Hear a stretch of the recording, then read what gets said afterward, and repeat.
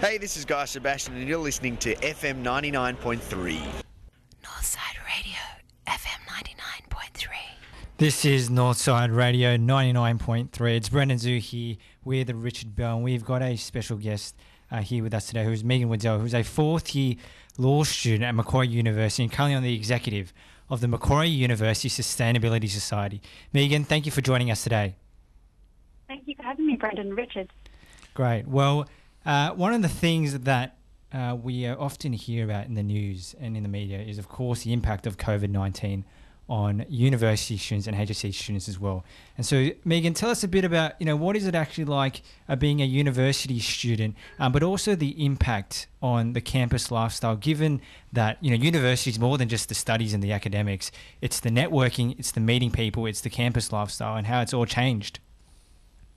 Yeah, so unfortunately, due to COVID, our campus had to be shut down last semester, and so all university activities had to be moved online, including classes and also social activities. So this had a significant impact on how students were able to connect with their peers, and in particular, how student societies and clubs were able to run, as they couldn't hold in-person events anymore. However, thankfully, we were able to shift most of these events and initiatives to online platforms instead. Great. Well, for someone who's listening who may be a student at Macquarie University, what are some of the upcoming initiatives for semester 2? So you mentioned that I'm part of the Macquarie University Sustainability Society, and so we host events that are helping people to become more aware and helping people who might be interested in living a more sustainable and environmentally conscious lifestyle. So this semester we are continuing to host our online events, which include panel discussions and workshops. More recently, we hosted a online workshop on how to make your own reusable face mask. Right, okay. And for those who, might want to make their own reusable face mask, given the health concerns, but also sustainability concerns, given that if you use a disposable one every time, you're obviously throwing away a lot of waste. How does someone make a disposable face mask? So in the online workshop, one of my fellow executive members was able to show us how to construct a face mask simply using some old fabric from an old T-shirt, just some scissors and some string. Now that it's becoming more necessary to wear a face mask, there are plenty of tutorials available online that can show you how to make one, even many tutorials that don't require a sewing machine. So it's becoming much more accessible to make your own rather than continuing to use the disposable ones. That's right, yeah. Well, that's a great initiative of the Sustainability Society, and you have an interest in environmental law and sustainability, as we can hear. And so tell us a bit about why environmental law, and what would be something that would be of interest to our viewers that they might not know about environmental law?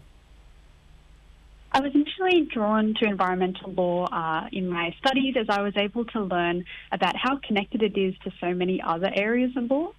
This might be surprising to some listeners to hear that environmental law is connected to things like corporations law, taxation, and even superannuation. But I was able to learn how everything that we do has an impact on the environment, but also that we are impacted by it too, including when it's not properly protected or managed.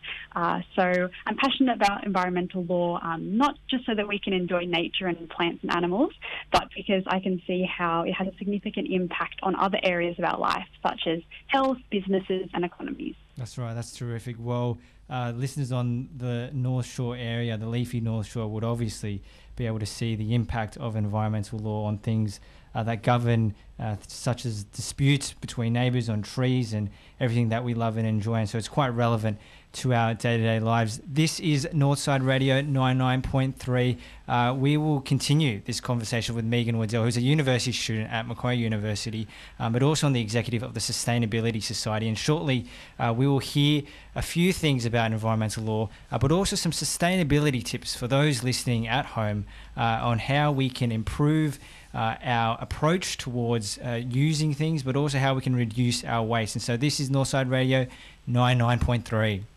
Northside Radio, FM 99.3. Northside Radio 99.3. That was Elvis Presley, Falling in Love. with you. If you've just joined us, we're having a conversation with Megan Waddell, who is a Macquarie University law student and on the executive of the Sustainability Society as well. And she's on the line, and we're just going to continue our conversation. We'll be hearing a few tips on sustainability shortly, but we'll continue what we were mentioning about environmental law. And Megan, who is a law student, has an interest in environmental law and law reform in particularly. So Megan, tell us a bit about some environmental law reforms that has been happening recently that may be of interest to our listeners. Yeah, so many listeners would probably know of friends or family who were impacted by the bushfires last summer and have seen the devastating impact and damage that's caused to our bushland and native animals. So there's been actually a recent review into the federal environmental and biodiversity legislation, which has provided some positive proposals for law reform that aim to ensure that we can truly protect our amazing wildlife and country. And so these would help to prevent such natural disasters in the future. And I'm hopeful if we can effectively implement these reforms that we'll be able to prevent these bushfires in the future. Certainly, and as we head towards spring and soon summer, that's suddenly something that we are all thinking of, especially with the past year that we've been having so far. And now to the part which I've been looking forward to, the sustainability tips for those listening at home. Given that, during COVID-19, a lot of us have been at home more often as a result of creating more waste at home. What are your tips for those people at home who want to be reducing their waste footprint?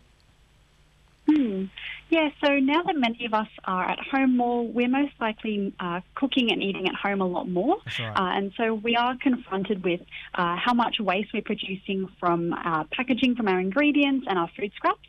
But there are actually so many small changes we all can make to reduce our environmental impact as we cook at home. So one tip that I would have is to look into the many free recycling programs that are now available for items that you can't normally place in your recycling bin. A great example of this is soft plastics, such as plastic bags and wrappers, which you can now bring to grocery stores like Coles and Woolworths, to bins that are provided by a company called Red Cycle, which turn these soft plastic items into useful things like traffic cones and park benches.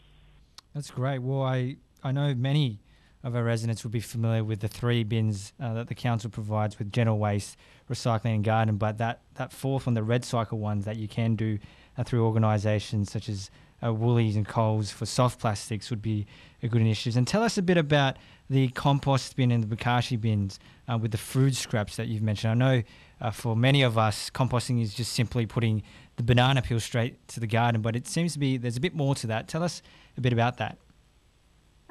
So there's actually a special type of composting bin called a bokashi bin, which you put your food scraps into, and then you add a special substance, which is like a bokashi, which is kind of like an organism that helps to break down the food scraps, and it helps to produce a fertilizing liquid that you can use in your garden. So in a way, it's kind of an intermediary step that provides nutrients for your garden, and then you would then place those food scraps later on after that breaking down process into your regular compost heap. So this helps divert this food waste from landfill and also helps to provide useful nutrients for your garden or house plants.